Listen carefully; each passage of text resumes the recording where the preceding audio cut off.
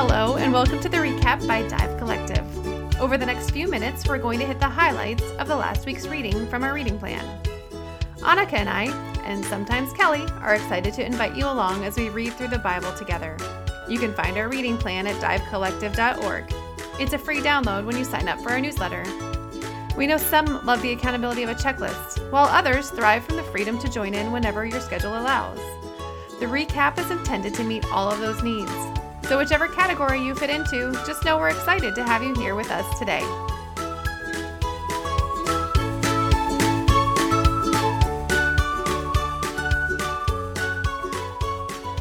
Welcome back to the recap.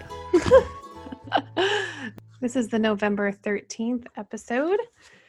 We are finished with 2 Kings into 1 Chronicles. And this will be interesting because 1 and 2 Chronicles is like a reaccounting of all of the kings. Like yes. Every time you see in Kings where it says you can read more about King whatever in the Chronicles of the Kings, that's what it's talking about is 1 and 2 Chronicles. So we're basically going to go through these stories again, which is fantastic because we're still in the prophets, and the prophets are speaking into these time periods, which I just can't get enough of, seeing all of this all working together.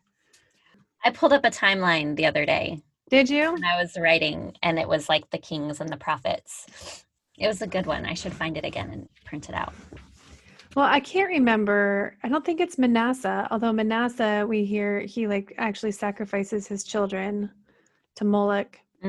But there's one of the kings, I don't think it's Manasseh. One of them actually rips open pregnant women. Yes. It's disgusting. It's awful. I think it's after Manasseh, maybe. But there was something, I think it's before Manasseh. I thought it was last week.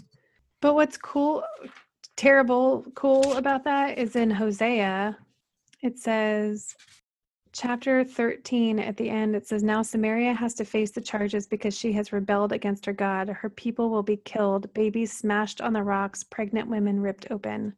Oh, that's probably what I was thinking of.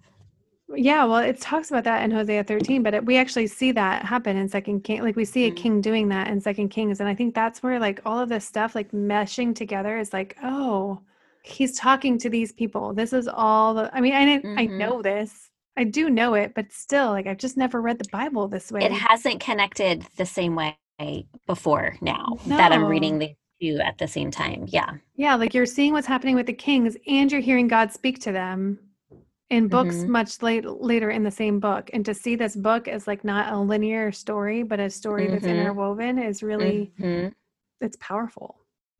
I've been surprised at how much I've just enjoyed the story of the kings. I mean, it's not a pretty story. The large majority of them are train wrecks and they're evil and don't follow the law at all or even worship the right God. But I have enjoyed the story of it. Having read through significant prophets, Isaiah, Ezekiel, Hosea, and then to be reading things like Mark 13, which is talking about both like the destruction of the temple that happens shortly after Jesus dies, like within 30 years, but also talking about the end of times, like when he actually is finally going to come. Like, so like he's playing the role of prophet, doing just what they're doing, where they're talking about what's about to come real soon, but what's still to like things that we're still waiting for to happen now that we know are going to be fulfilled. And my weekly truth, I think a couple of weeks ago, where I said like none of this should be a surprise to us. Like none of the things that are happening right now should be any surprise to us. And then to read in 2 Kings chapter 24, verse 13, maybe. Well, starting at 12, it says, in the 8th year of his reign, Jehoiachin was taken prisoner by the king of Babylon. Nebuchadnezzar emptied the treasuries of both the temple of God and the royal palace and confiscated all the gold furnishings that Solomon, king of Israel, had made for the temple of God. This should have been no surprise. God had said it would happen. And then he emptied Jerusalem of people, all its leaders and soldiers. And I was just thinking, like, this is so, I don't know. It's like vertigo, deja vu, kind of like, just kind of makes you go like, you're like looking in and looking out and looking in and looking out. Like, oh my gosh, like this is, like, we are the same people. Like we could almost hear God saying the same thing to us. It's like, this should have come as no surprise to you. This is all the things that have to take place before I can come. I don't know how to describe it other than that, like perspective, like that back and forth, like we're in, we're out, we're in, we're out. And I don't know. It's cool. Really cool. Yeah, that is interesting. Because that's what Jesus is saying to them, basically, is he's telling them what we can expect in the end times. Not as a prophet in rebuke, but as a comforter and friend, because he's talking to his disciples, Peter, James, John, and Andrew, like his closest friends. And he's not saying it as a rebuke. He's saying it as like a comforter to say, like, this stuff, like, is this going to happen? But take courage. Mm-hmm. It's like one of the only times the Holy Spirit is mentioned in Mark, but he says, take courage, the Holy Spirit will be with you. One of our members brought that to my attention, like just the tone of it. She's like, this is all written in red. Like, this is the voice of Jesus. And one of the other members was like, yeah, like she started weeping. She was talking about how she had read the passage and she was walking down her old like hometown and she felt like God was kind of like, it was like he was saying, like Jesus was saying all of these things to her, like with his kind of like his arm wrapped around her and been like this is all it's all gonna come crashing down. Things are gonna get hard. But take courage. I'm coming. Like just I was like, that's really good. I'm gonna reread this whole passage with that kind of comforting tone in mind. You know? Yep. I don't think I've ever read it that way. Yeah, me either. So cool. Hi, I just wanted to take a quick break to let you know about a couple of great resources we have for you. First, did you know that we have 2 podcasts? I know, it's confusing, but we have this one, The Recap, where we highlight our takeaways from the Bible reading plan, but we also have one called The Dive Collective Podcast, on which we highlight the gifts and talents and stories of our members. We have 3 great interview episodes already up, but we have more coming soon, so you're going to want to access those on both Google and the Apple Podcast platforms. We also have a couple of excellent free Bible reading resources on our website at divecollective.org. When you sign up for the newsletter, you'll get weekly emails with a devotion to start your week and a free download of the Bible reading plan. And we also have a dive guide in the shop, so check the shop out too while you're there. So head on over to divecollective.org to grab your free resources soon. First Chronicles was a list of names this week, right? I kept digging through, like as I was reading, names that stuck out that I recognized. So I also often forget. So Judah.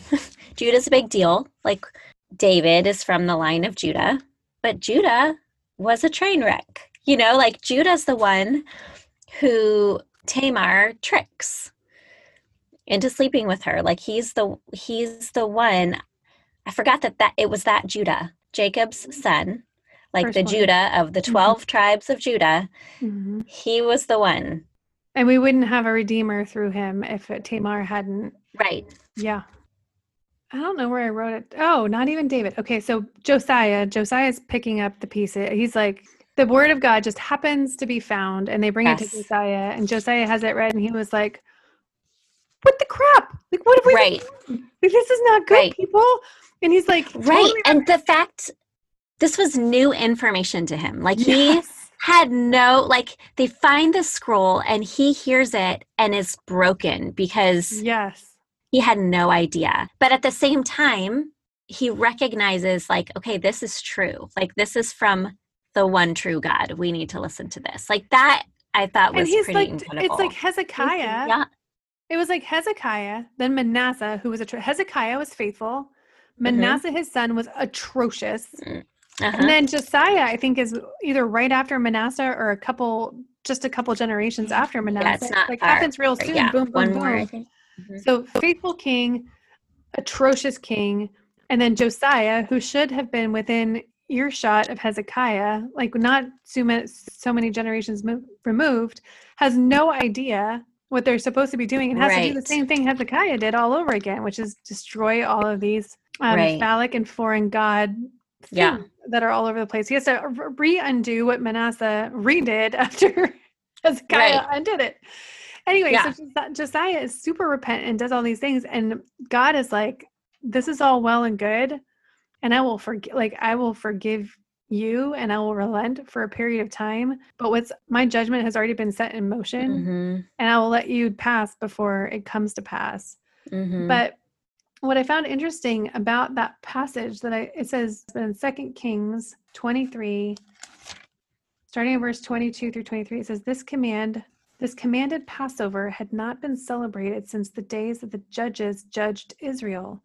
None of the kings of Israel and Judah had celebrated it. Not even David. If that's what I'm reading. Yeah. And not Hezekiah?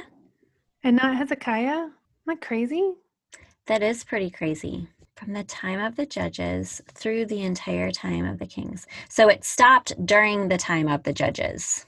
Right. And then they never picked it back up again until Josiah. And then Josiah's like, oh, we're going to celebrate the Passover because we should have been doing this all along. Right. I should probably spend more time thinking about that.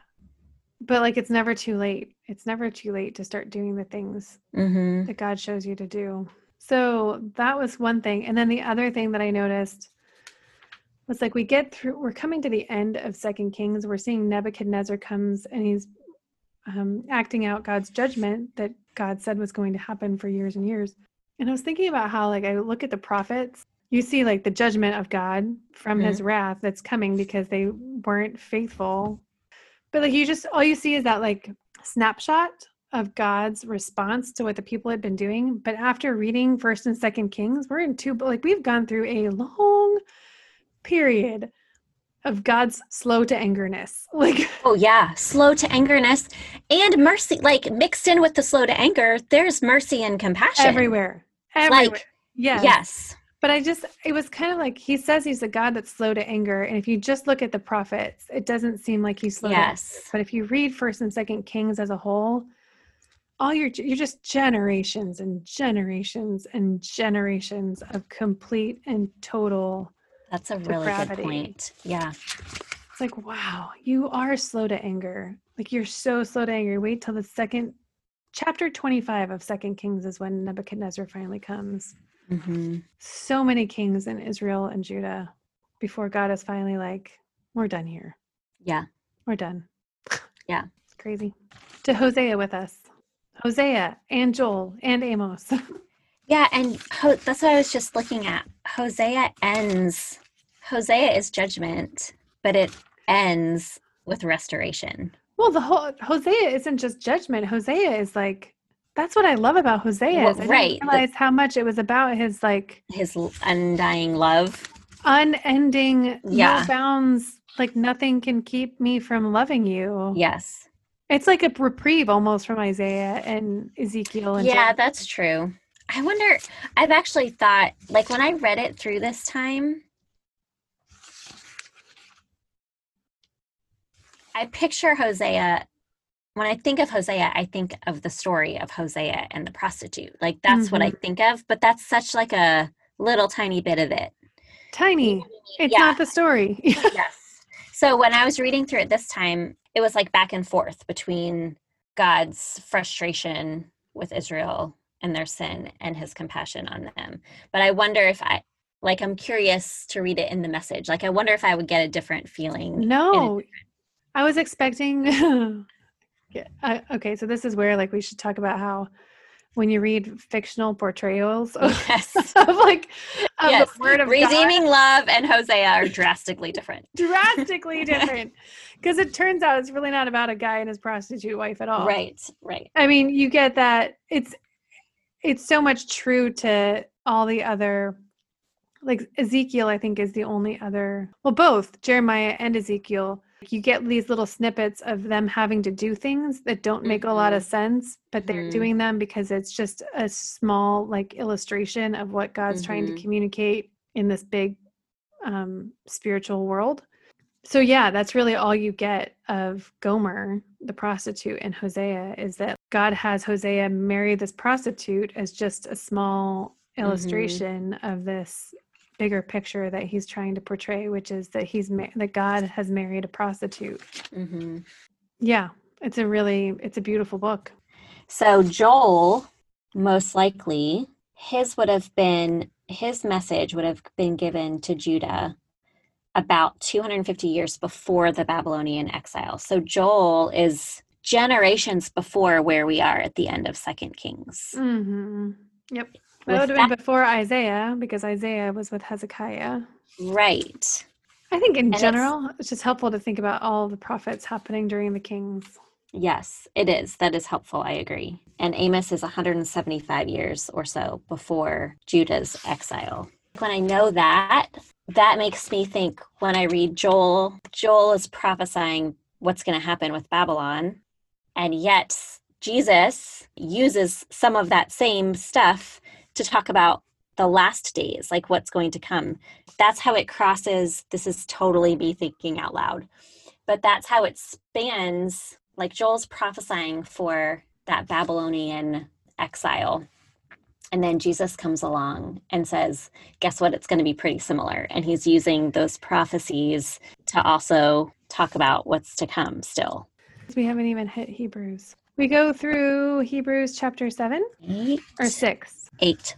Oh, 8. Oh, did I not read the last? I didn't read the last chapter. Oh, Hebrews is so good. Yes, there is a section in Hebrews that, like, I mean, I read it this morning, and I read it this morning, and I was like, there it is. Like, that's the, okay. And it made me think of your question.